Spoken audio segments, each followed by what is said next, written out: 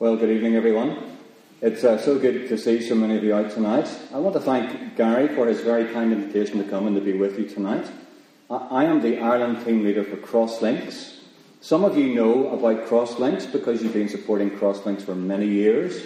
You've been giving financially, you've been praying for our mission partners. But there are some visitors here tonight who don't know anything about Crosslinks. So I'm going to divulge you for a moment, if I may, just to tell you a little bit about Crosslinks, because we are an international mission society.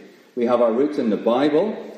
We work largely within the Anglican Church all over the world, so Church of Ireland, Church of England, the Episcopal Church in Scotland, and so on and so forth. Anything Anglican, we're there, but not exclusively.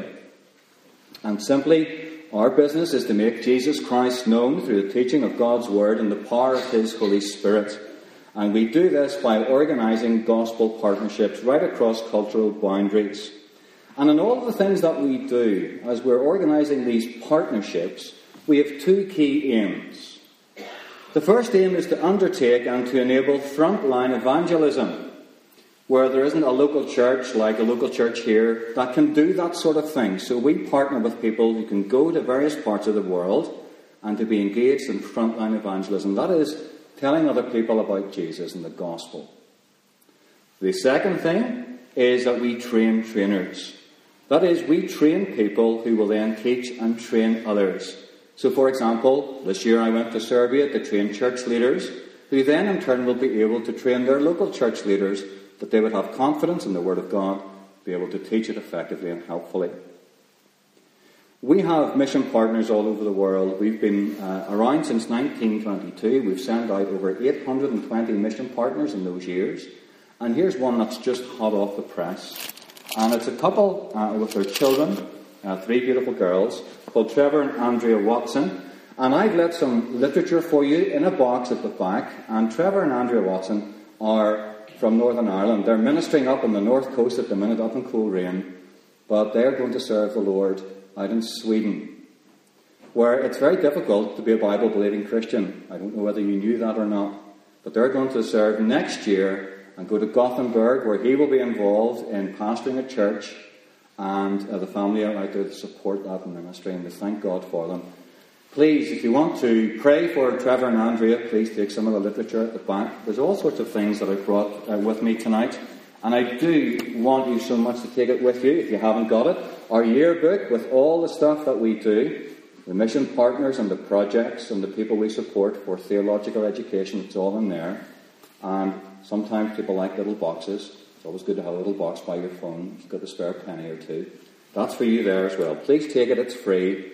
And I would love you to keep praying for us. I'm so grateful that you have a prayer meeting once a quarter here for Crosslinks and God's mission through Crosslinks. I want to say thank you so much for being involved with that. Thank you so much for praying for God's mission around the world. But this is a harvest service. And I love harvest services. It's a good thing to come together to give thanks to God for all the wonderful things that He gives us from the land. And you can see, if you look around the building, that there have been people who have taken an awful lot of time to decorate your building so beautifully with the things that the Lord has provided. And we say thank you, Lord, for that. And thank you for taking the time to do that. It is wonderful. I would like us now, if you would mind, please, to turn to Acts chapter 17. And it's always good to have the Bible opened up in front of you for a couple of reasons. The first thing is that you can check whether the preacher is telling you the truth, that what they're teaching you is from the Bible, and it's not just something that we're on our soapbox about. That's always a very good thing. It doesn't matter who gets into the pulpit to do that. The second reason why it's good to have the Bible open up in front of you when the preacher's preaching is so it might keep you awake as you focus on what he's saying. Two very, very good reasons to have your Bible open. So let's pray, and we'll ask the Lord for His help as we turn to His Word. Heavenly Father, by your Holy Spirit, you do write the saving message of your Son Jesus unto the hearts of simple men and women like us. Please fill us with your Holy Spirit now, that we may believe the truth about Jesus and speak it plainly to our world for Jesus' sake.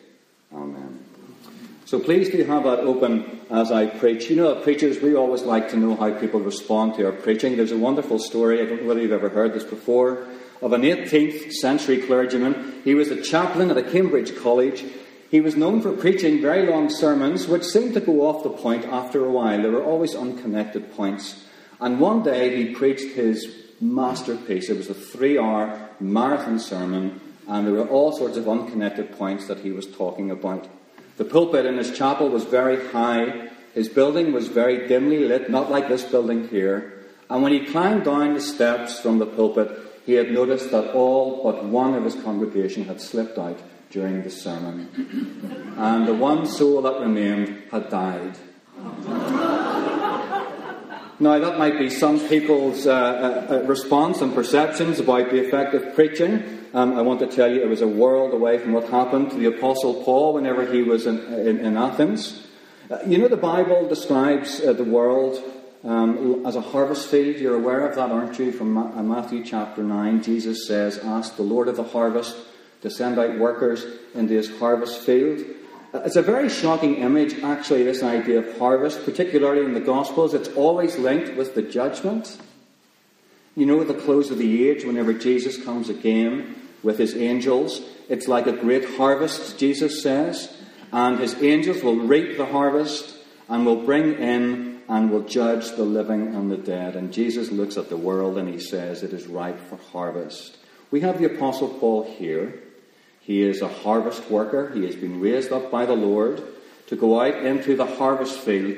And here in Acts chapter 17, the harvest field is Europe. It is Greece. We're focusing right down into Athens. And he's talking to the Areopagus, and the Areopagus is not a building. It's a council of people. And so what we have here is a harvest message proclaimed by a harvest worker who is out in God's harvest field. Paul is involved in his second missionary journey. His companions, Silas and Timothy, they've remained behind in Berea, and Paul has come to Athens. And in the ancient world, there was never any doubt about where the best universities were. They were always in Athens. It was the centre of academic excellence. Paul comes to the city of Athens, and what do we read in verse 16 in the opening of our reading? He sees the city so full of idols, he's greatly distressed. So as he walked around, he saw the externals of the city. Idolatry was everywhere, and I want to say to you that idolatry everywhere is very hard to stomach. Idolatry is very terrible because it reverses this fundamental fact of the universe, that we who are made in God's image imagine that we can make God in our image. You worship whatever is at the heart of your life. And as sinners, we instinctively put ourselves there, don't we? Things that we make, we put those things there too.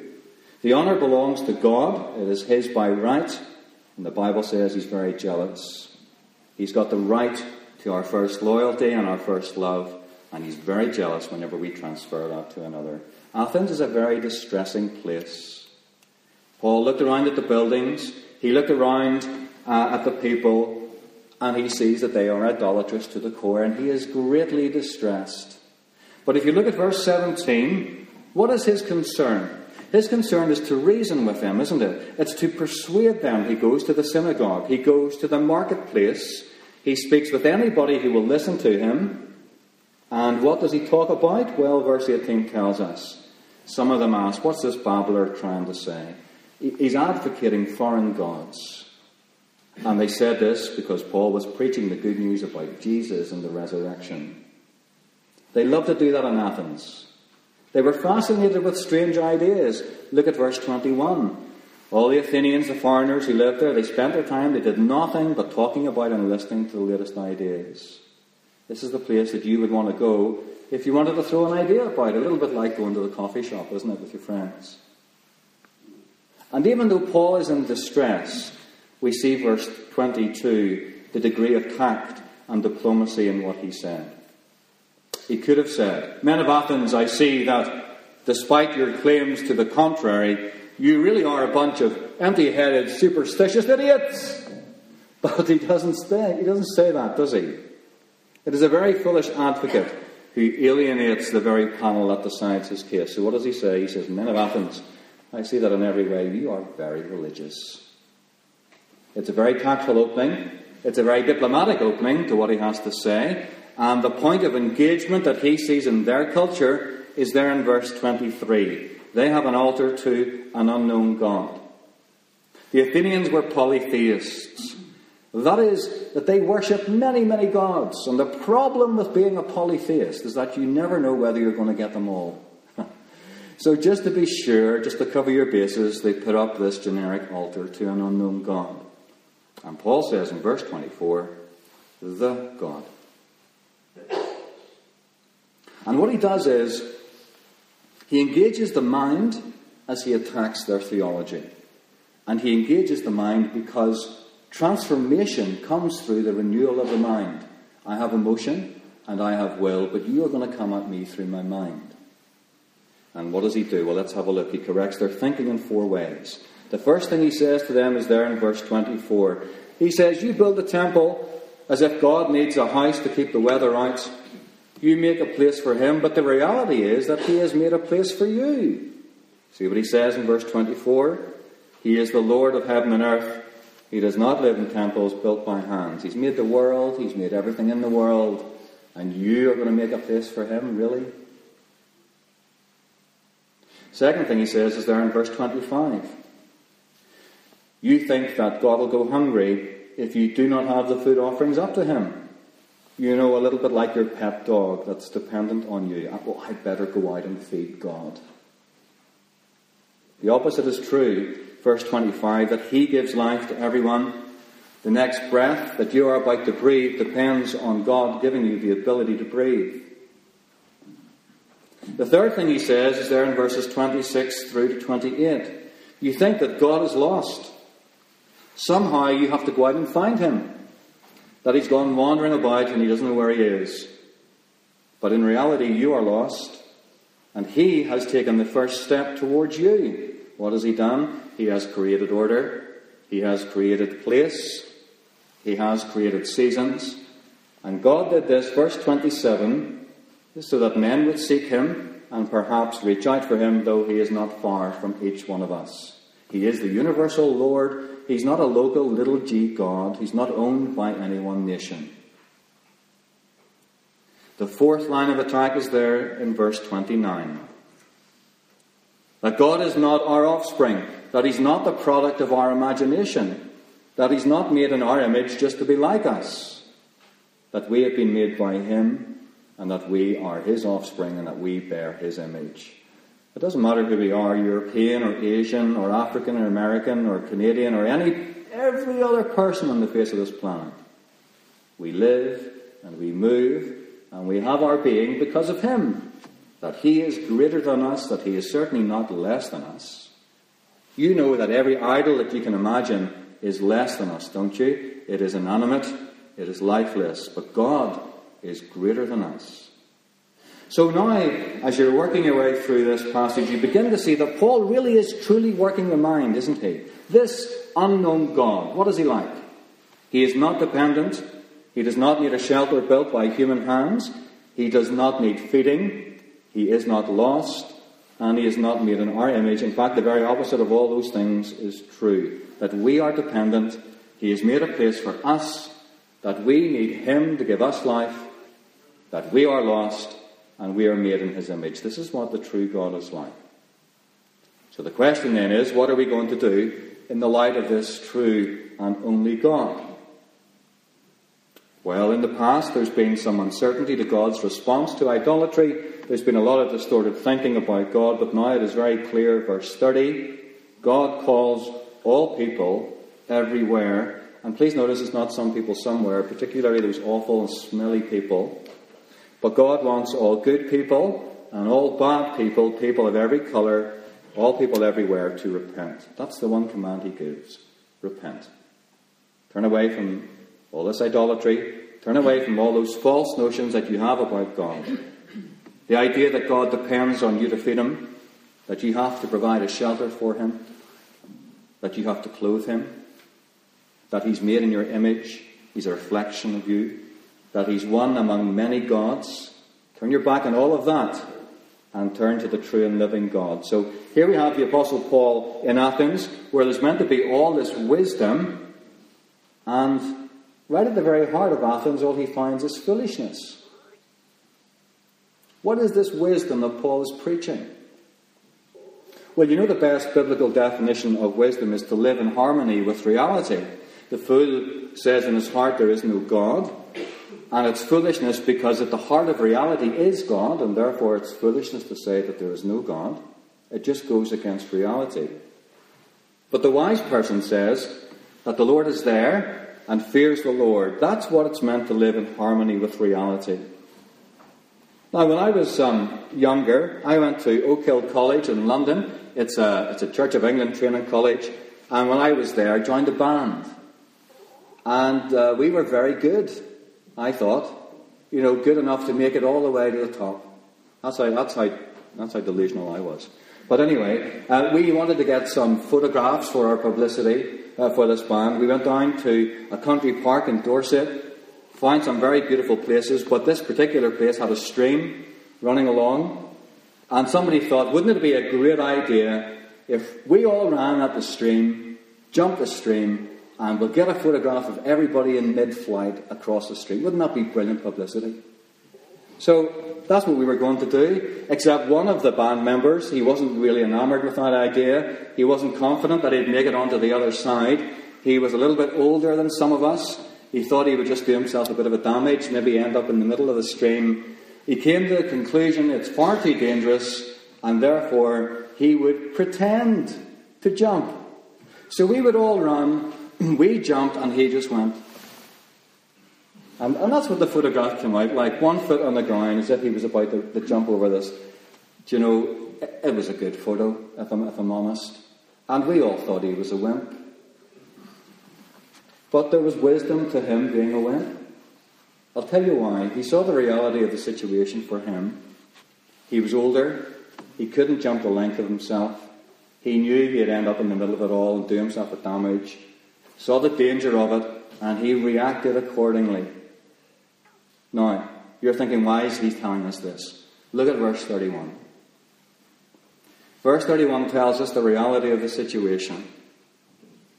For he, that's God, has set a day when he will judge the world with justice by the man he has appointed. He has given proof of this to all men by raising him from the dead. You see, that's the reality. That God has fixed the day in which there will be the judgment of the world. And if you were to stand up in the middle of a Stormont assembly, if they ever got together to meet again, and if you were to say, the end is near, repent, don't be surprised if some of the security men come in and carry you off and you're taken away to an asylum. Because our culture says that that is the essence of insanity, doesn't it? And yet here the Apostle Paul is saying that that is the essence of reality. That God has fixed the day in which he will judge the world with justice. That he has appointed the man through whom he will judge, and he's given proof of this by raising that man from the dead. He hasn't said he's appointed Jesus. You notice that? Imagine if he did, the Areopagus would have said, well, what has a foreign Jew got to do with us? Paul doesn't even say God's appointed his own divine Son, the second person of the Trinity, which is all true. He says that God has appointed the man. The reality is that God has set the judgment day. He's appointed the judge. He will judge with justice. He's given proof that the judgment day is coming by raising the judge from the dead. The resurrection of Jesus is the proof. If you were to do a scientific experiment to prove that gravity existed, somebody might say to you, prove that gravity existed. You might take your pen. And you might say, well, I'm going to drop my pen, and the force that takes the pen to the ground is called gravity. So you drop your pen, and you say that's gravity. A very simple scientific experiment to prove that gravity exists. And then they say to you, prove that again. You take your pen, and you hold it over the edge again, and you say, just watch the pen fall to the ground. That's called gravity. That's the force that's taken it down. And there you have gravity. People say, show me the proof. Don't they? Show me the proof. We draw a distinction between scientific proof, for example, gravity exists, and legal proof. The judge does not say, let's see this criminal act again. What does the judge say? You're a witness, tell me what you saw. You are a witness, tell me what you saw. Paul uses the word proof in verse 31 in the legal way, not the scientific way. Paul says, God has given proof to all men. In fact, he says, we are witnesses of this. I saw him on the Damascus road. All of the apostles are telling you what they have seen. The resurrection of Jesus is the proof of the judgment day, and they are witnesses of it. But how does it prove judgment day? Well, death was not the end for him. Death will not be the end for you. But there is a beyond death, and you will face the judgment of Jesus, who will judge with justice. That would blow the mind of any of those people in Athens. All their philosophical schools that are mentioned in verse 18, the Epicurean and Stoic philosophers, they had no hope of anything beyond the grave. All they said was, look, there's nothing beyond the grave. Don't worry about the gods. They're not interested in you. They're not worried about you. Therefore, this idea of resurrection is just foolishness. But Paul stands up to the Areopagus and he says, the resurrection is the essence of all reality. And I'll tell you that if it is not true, then it's not important. If it is true, then it is infinitely important. What it cannot be is moderately important. Do you believe that God raised Jesus from the dead? You see, that's the question, isn't it? And if you do, repent. Stop all the foolishness and repent of your idolatry. Serve the true and living God who appointed the man. Don't keep living for yourself in idolatry. Don't keep serving all these other gods. And please believe me whenever I say idolatry is a problem for all of us. Every time you begin a sentence, I like to think of God as, you are committing a mental idolatry by constructing a God in your own imagination. Every time you say, I know the Bible says that God is our maker and our holy judge, but I prefer to think of him as Father, you're committing idolatry. This DIY spirituality, this DIY religion, it's just idolatry. But it is far more than just anything that is specifically religious. When you buy a lottery ticket with greed as your motivation, you are saying that you are putting your trust in Camelot to provide for you rather than the Lord who provides for his people. Every time you decide that you're far too busy making money, getting on in your career, looking after your children, too busy with all of those sort of things rather than making time for God and for Christian fellowship, you have idolatry. So please be concerned that there is a day coming, and all of us must repent of our idolatry, that we trust God and we bow before him with the obedience of faith. Don't live as if this day isn't coming, because this is the reality. God has fixed the judgment day. Therefore, all of us must flee to Jesus. Flee to Jesus and he will save you. I did say at the beginning, the preachers like to know how people respond to what they preach. You look at the response to Paul's message, and you can see it there at the end of the passage. Verse 32, there were those who sneered. There were others who said, well, we do want to hear more of this. And there were some, Dionysius and Damaris, who are named, for whom that day would just never be forgotten, that they became followers and they believed. So why repent? Because reality is different to what you think. The day of judgment will be bleak for those who are deliberately ignorant of God. So we make every effort to ensure that we are not one of those people. But the gospel says that in Jesus Christ alone, we can have forgiveness for ignoring God. Forgiveness for rebelling against his right to be God in our lives. And all we need to do is repent.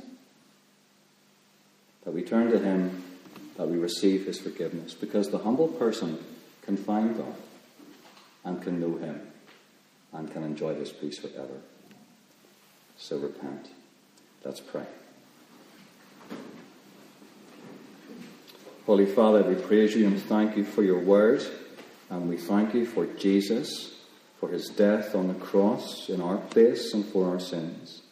We thank you for his resurrection as the proof that the judgment day is coming, and we pray that you would give us the courage and the strength to repent of all our idolatry and to turn to Jesus, to bow before him, to know him as Saviour and Lord, that we might live for you in this life and with you in the life to come. Amen.